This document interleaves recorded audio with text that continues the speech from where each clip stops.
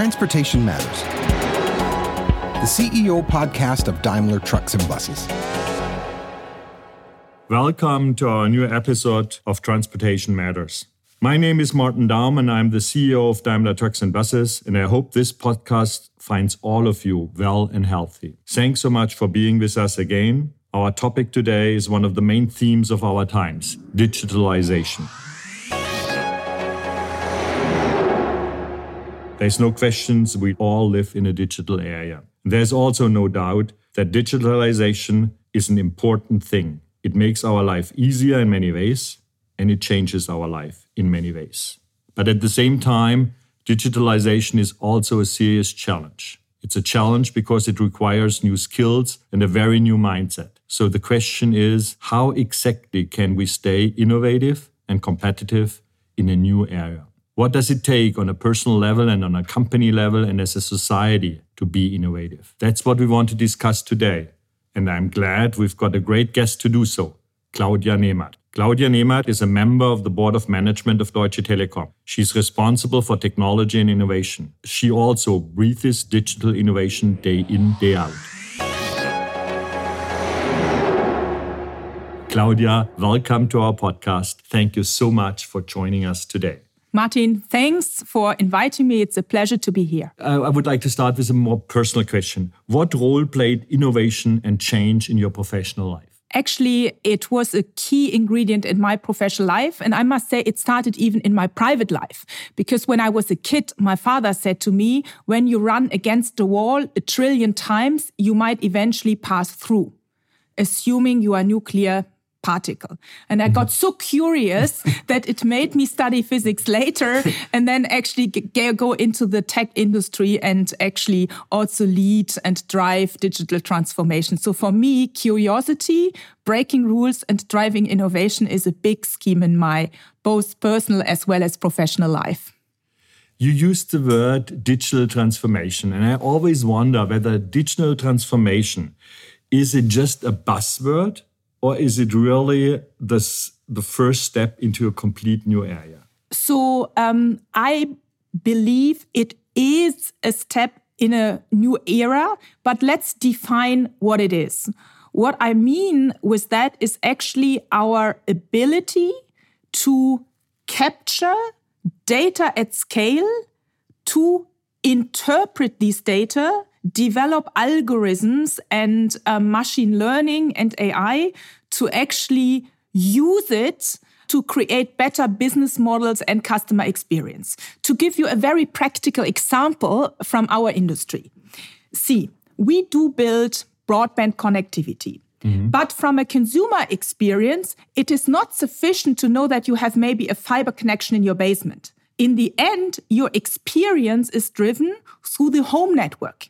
And your true connectivity experience, because you want it to work when someone is doing a video conference, the other ones are doing Netflix, YouTube, whatsoever, right? Yeah. And in practical reality, it often doesn't work because people put, for instance, the router at the wrong place. I went to many homes and you could find it behind the aquarium or behind the bookshelf. From a consumer experience, it just works. But in order to do this, you need to have, as a company, far more software, data interpretation and analytical skills than we did at a point in time when we just thought, oh, it's about putting a fiber connectivity here and treat the router as a black box. So what I see in our business, as in many other businesses, the ability to use these analytics, these data, to create new experiences and even new business models is becoming actually more and more important for all of us. And that is what I mean by digitization, the ability to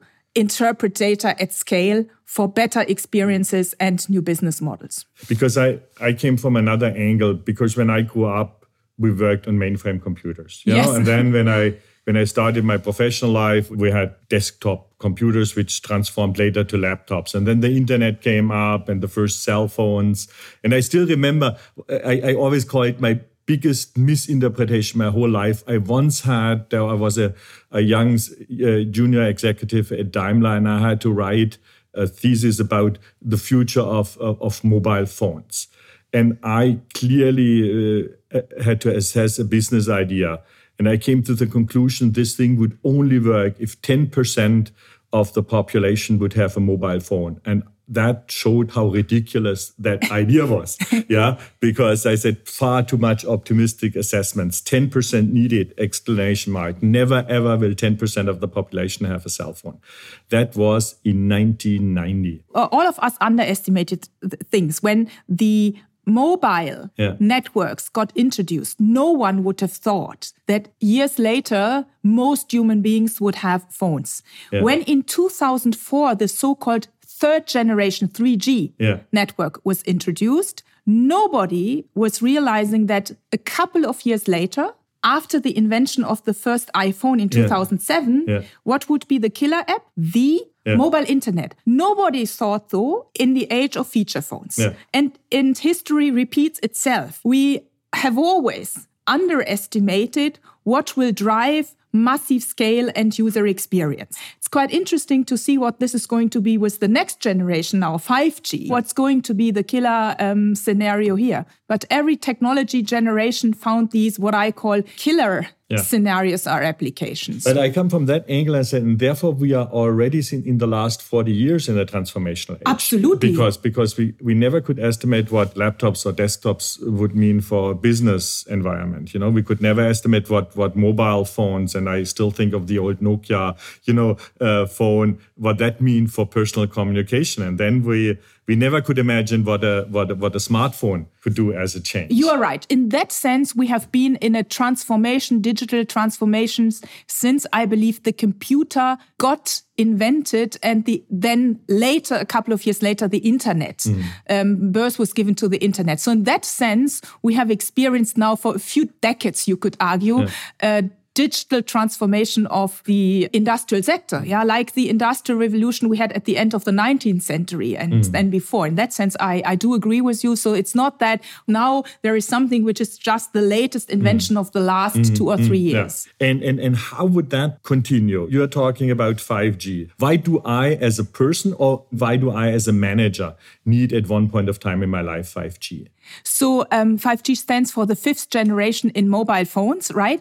And now it's a little bit like when you had asked me in 2004, what do I need 3G for? Yeah, a couple of years later, we realized that you needed to carry the internet in the pocket. Now, in order not to give you a technical answer, but more an experience answer, what actually 5G does is the perfect combination of our physical reality, a digital reality, and physical realities in other places, which creates a completely different type of experiences in entertainment, in education, in the design, and later in the realization of fully automated factories. What do I mean? To make it very practical, if you go with your kids to the Colosseum, might be somehow boring unless they are fans of the Roman Empire, like mine. But then you put up glasses which are exactly like the ones I'm wearing, normal glasses, not these bulky virtual reality glasses, and have acoustics in it. And the construction of the virtual realities, the people fighting in the arena and the arena, what it was, will be so real that you do not distinguish between what are the old stones and what is this. And you can see some previous examples of this in South Korea where they used in the pre-COVID time these big stadiums and then had thousands, 10,000s of people fight against a virtual dragon who came flying into the stadium. Now, what do you need that for? I think it will evolve over time what that really is. But if you ask me what is so unique from a customer experience, it's the perfect merge of physical and digital reality for new experiences.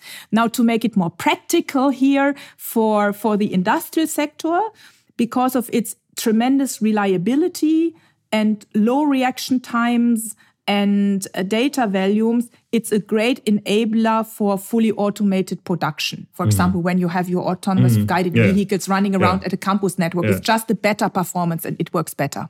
And then you as a board member for innovation and technology, you certainly look ahead of 5G? Do you think of 6G, 7G?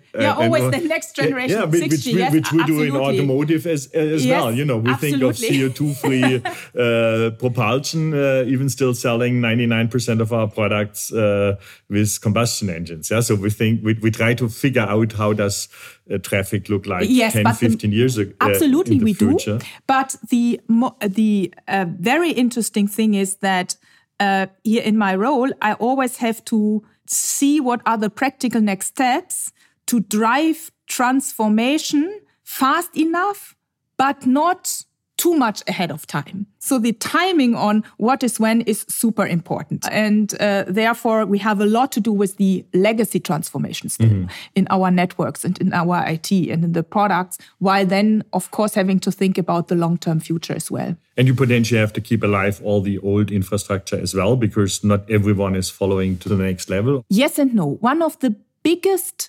transformation projects of the last decade was the digitization of our networks. We call that IP transformation. To make that very simple, what does it do? It takes out old hardware and software, which is incredibly energy inefficient, partially dating back from the 90s, out of the network, replaces it by super energy efficient software. It actually created the basis for a network which is designed on software. So the result of that is that a customer can now buy a router and then put it into the wall and it works, assuming you have a line. Plus, it was also the technical prerequisite for broadband rollout. That was a project over the last decade. And this was really around shutting down legacy infrastructure. We started first, and I did this when I was CEO of our European business. I started in small countries like Slovakia, Croatia, to actually show that it is executable. Because at that point in time, the technology teams were saying, Claudia, you're nuts. We're never, ever, ever going to transform or switch off a full area. Yeah, but we proved it. I proved it in smaller countries. And then in Winit Work, we set ourselves to the path to also change Germany. And this year, 2020, we will have completed that digitization of the networks also in Germany. So I would say, yes, some legacy you maintain, but you also need to find a path to get rid of it at the right point in time, because otherwise you will never come completely into the future. Complete change of topic, but still talking about the transformation. We both run companies that work both in the United States and in Europe. If you would compare on the digital front, both countries or both areas, which one is more advanced and why? I would say if I just look at the telco sector, Europe does not have to hide behind the telco sector in the United States. So there are some things which work better here and others there. So I see the telco sector on a similar level of enhancement. And telco is just the voice communication. So anything which we do, the voice communication, entertainment, the IoT, certain cloud businesses we offer. So I would call it connectivity plus, the connectivity and the adjacent businesses. The picture is very different. When you look at the technology sector, you see that the leading tech companies like Microsoft, Apple, Google, you name it, or on the Chinese sides, Alibaba, Tencent, Baidu, if you look at the market cap, the center of gravity for the tech leaders of this world is nowadays primarily in China and in the United States. Very much in the United States, but China catching up pretty significantly. And when you look at the semiconductor industry, which is super important for innovation in our industry, if you look beyond the semiconductor industry for the automotive segment, but for the tech and the infra industry, the semicon leaders come from the United States, Taiwan, Japan, and South Korea. So on the tech side, the picture is very different.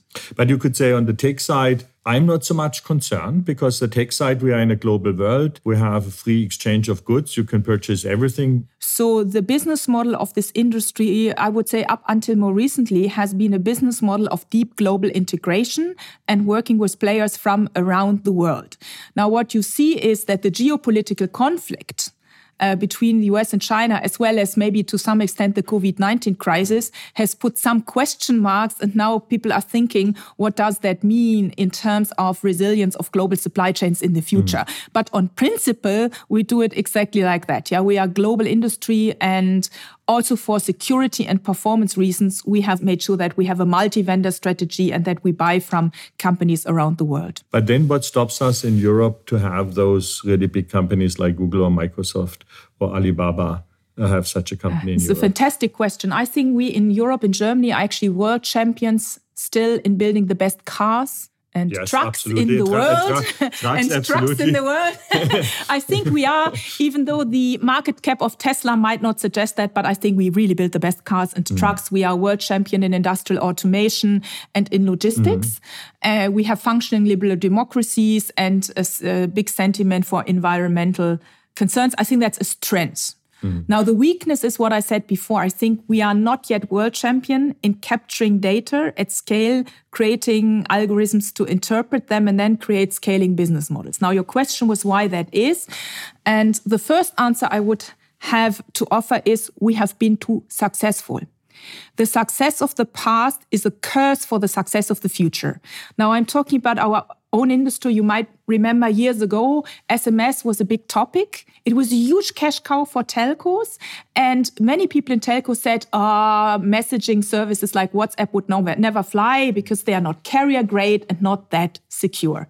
Yeah, so what? A few years later, they had a big boom, all the messaging services, and SMS, text messages, lost its relevance. So it's the success of the past, the sticking to patterns, plus also an unwillingness to sacrifice cash cows. And that leads me to the next point. I think, especially in Germany, we love incremental improvements. We love processes and rules. And we rather love to stick to them rather than break or disrupt them. And I give you a practical example from our industry. Do you know how long it takes to get the approval for an antenna in Germany? On average, 2 years. In South Korea, which is the leading country on 5G, takes a couple of days. Yeah. So we are also a little bit over-administrated country, which sometimes requires a lot of energy to actually break that. And the last point I would offer is, I think, probably because that has been so successful, we still tend to have rather homogeneous management and leadership teams, boards and supervisory boards.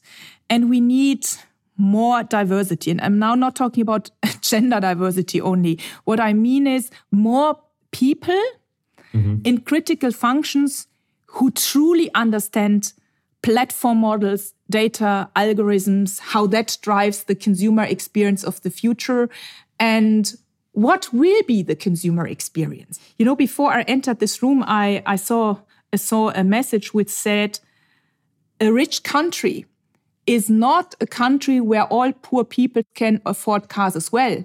A rich country is a country where rich people use public transportation.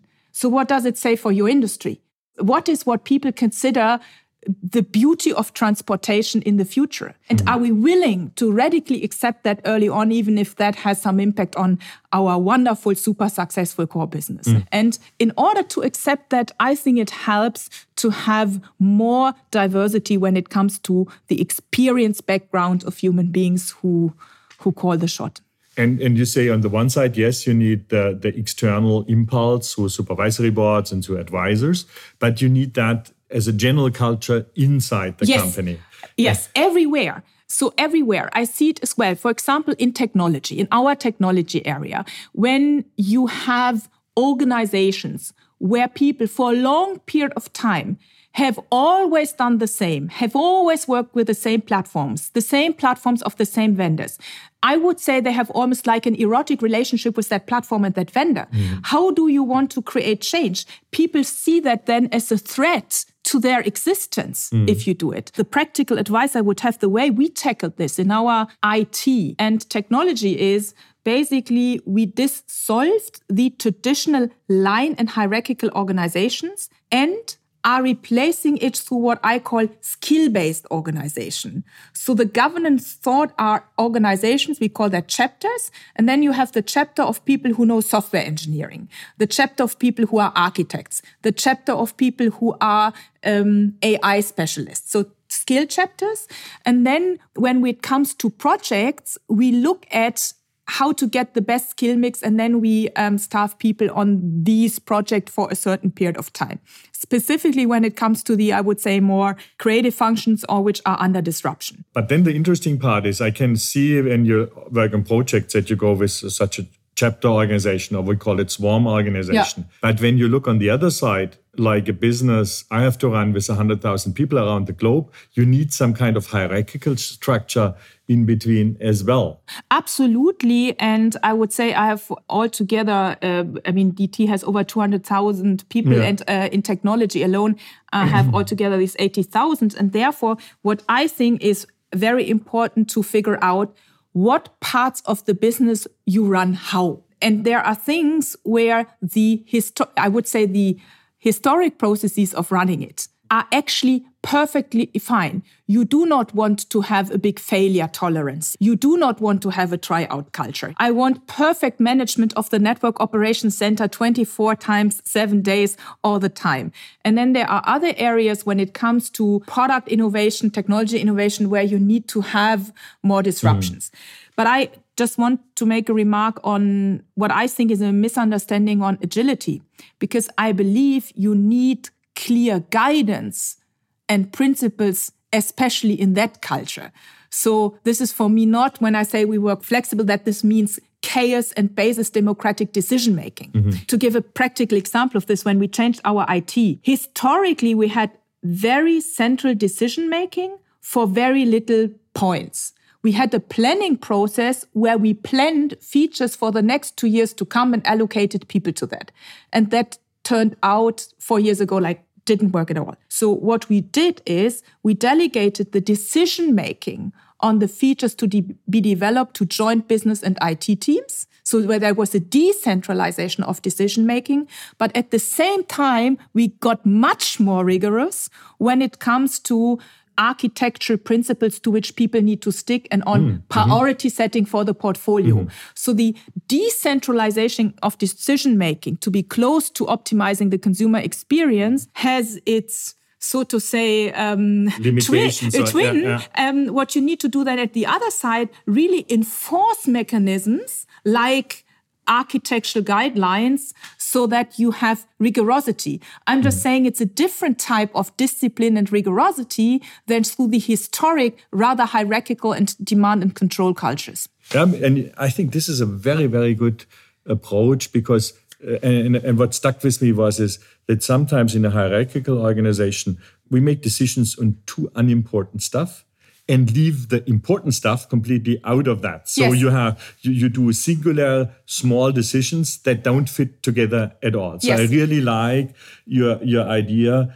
Management has to give a clear framework, and inside that framework, it's a complete freedom in it. Absolutely. And management needs to focus far more on what you said, the important decisions and the real trade-offs, and not delegate that to the lower levels. So the real trade-offs between portfolio areas and the clarity of guidance on things like architecture and expected outcome. That requires even more leadership, I would say, whereas leadership should not be confused by micromanagement on nitty-gritty stuff, which doesn't get better because people make the decisions who are far away from understanding the very practical problem with the customer. And it seems you found a good way to do that, because when I was preparing for that podcast, I was surprised telecom only exists 25 years. But now I would say you are one of the few high-tech companies in Europe that are really internationally successful. Yeah, I would say, yes, the transformation of Deutsche Telekom was huge over the last 25 years, as you said, in many things, in terms of brand perception, in terms of softwareization, in terms of internationalization, absolutely. Where it started. So yes, indeed it was. And I must say, in our industry, we maybe had the luxury situation, unlike other industries, that we experienced disruption earlier. and disruption through the so-called over-the-top players who capture more value, the Netflixes of the world, etc. So we experience disruption in our industry from outside all the time.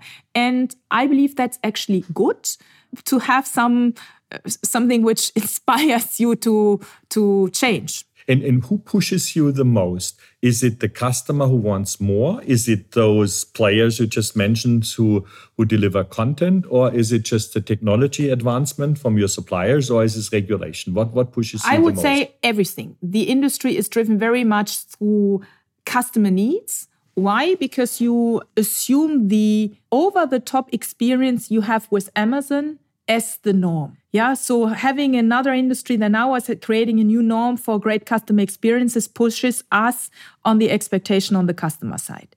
Second, technology evolves rapidly in this industry, always.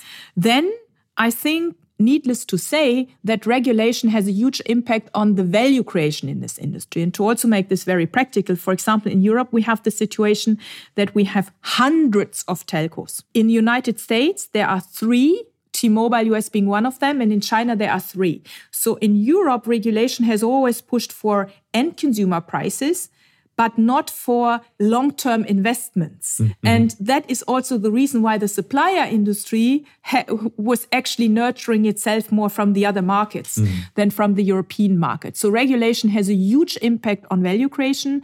And if you compare Deutsche Telekom to other European telcos, I think we are in a structurally privileged situation because we have assets in Europe and in the United States, because the average revenue per user is significantly higher in the United States compared to any market in Europe. So regulation has a huge impact.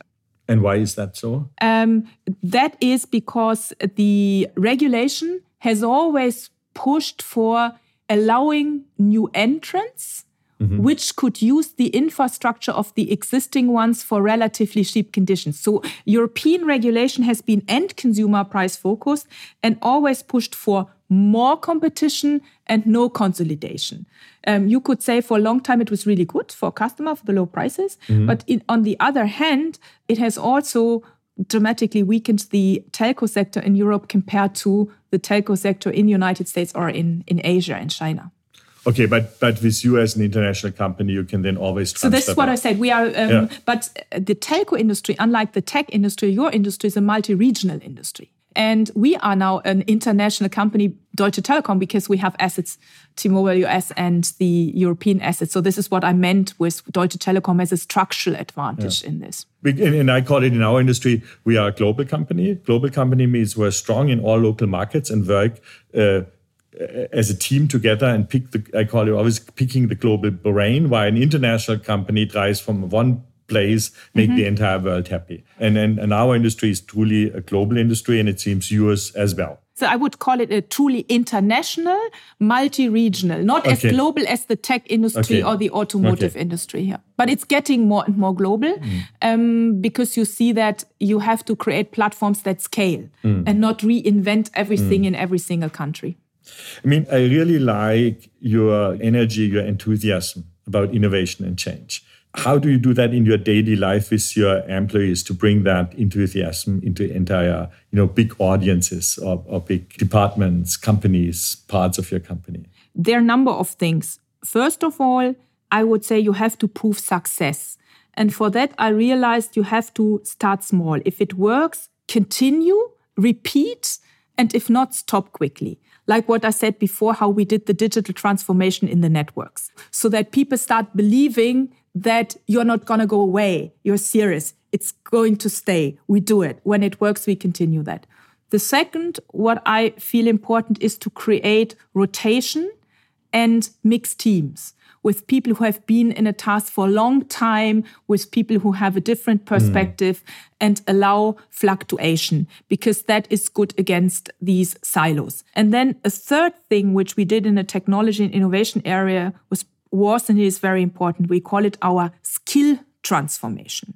Because what we did was, after intensive discussions and pilots, we actually made a transparency. What are the capabilities we have in terms of software engineers, consumer experience designers, and what are the capabilities in terms of number of people which we need next year, 3 years or 5 years from now. But and two other things resonated because you can transfer that one-to-one to our industry as well. If you are very successful in the past, that's sometimes your biggest obstacle. For us, it's an internal combustion engine, and now we have to move to fuel cell and electrical drive.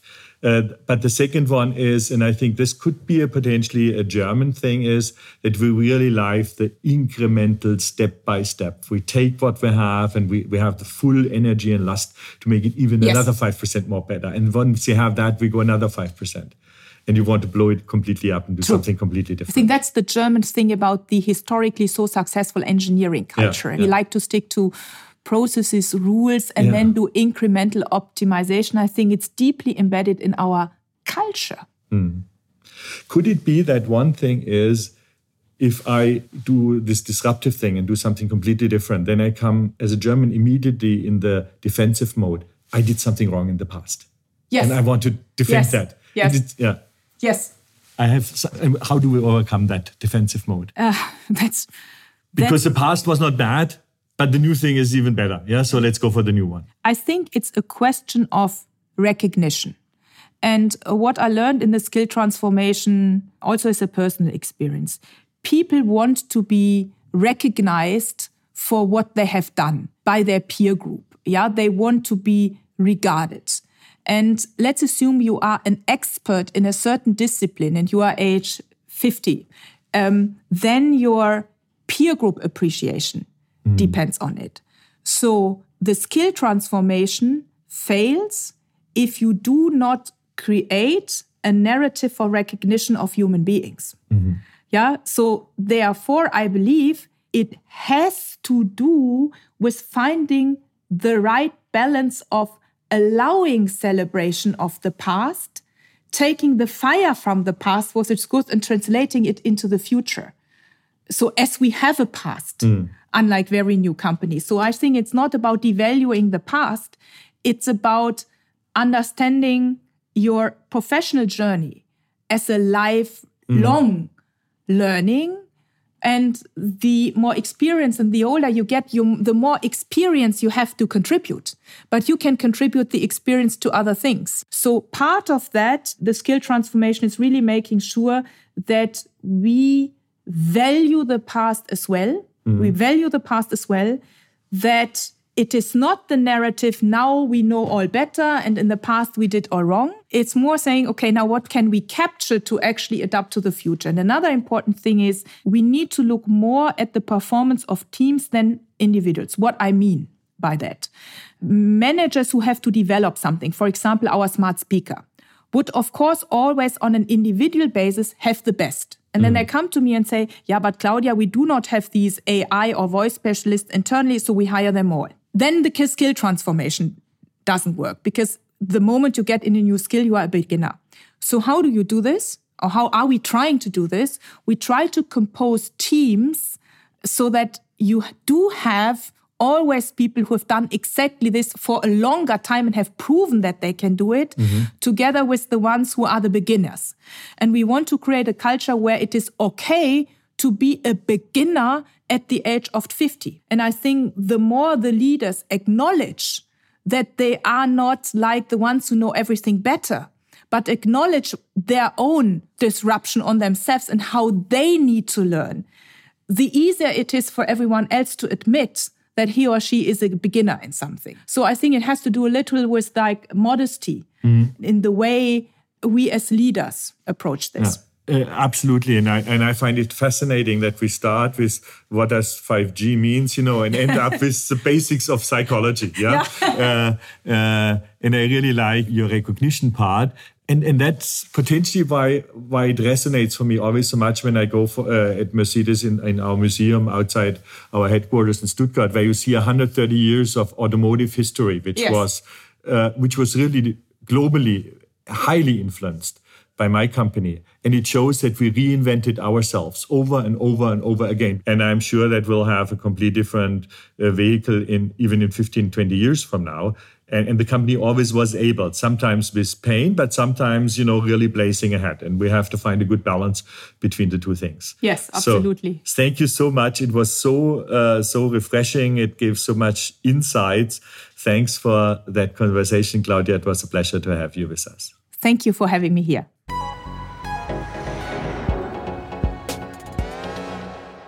That's it for today. Please join us again for our next episode on Transportation Matters, because transportation truly matters for all of us.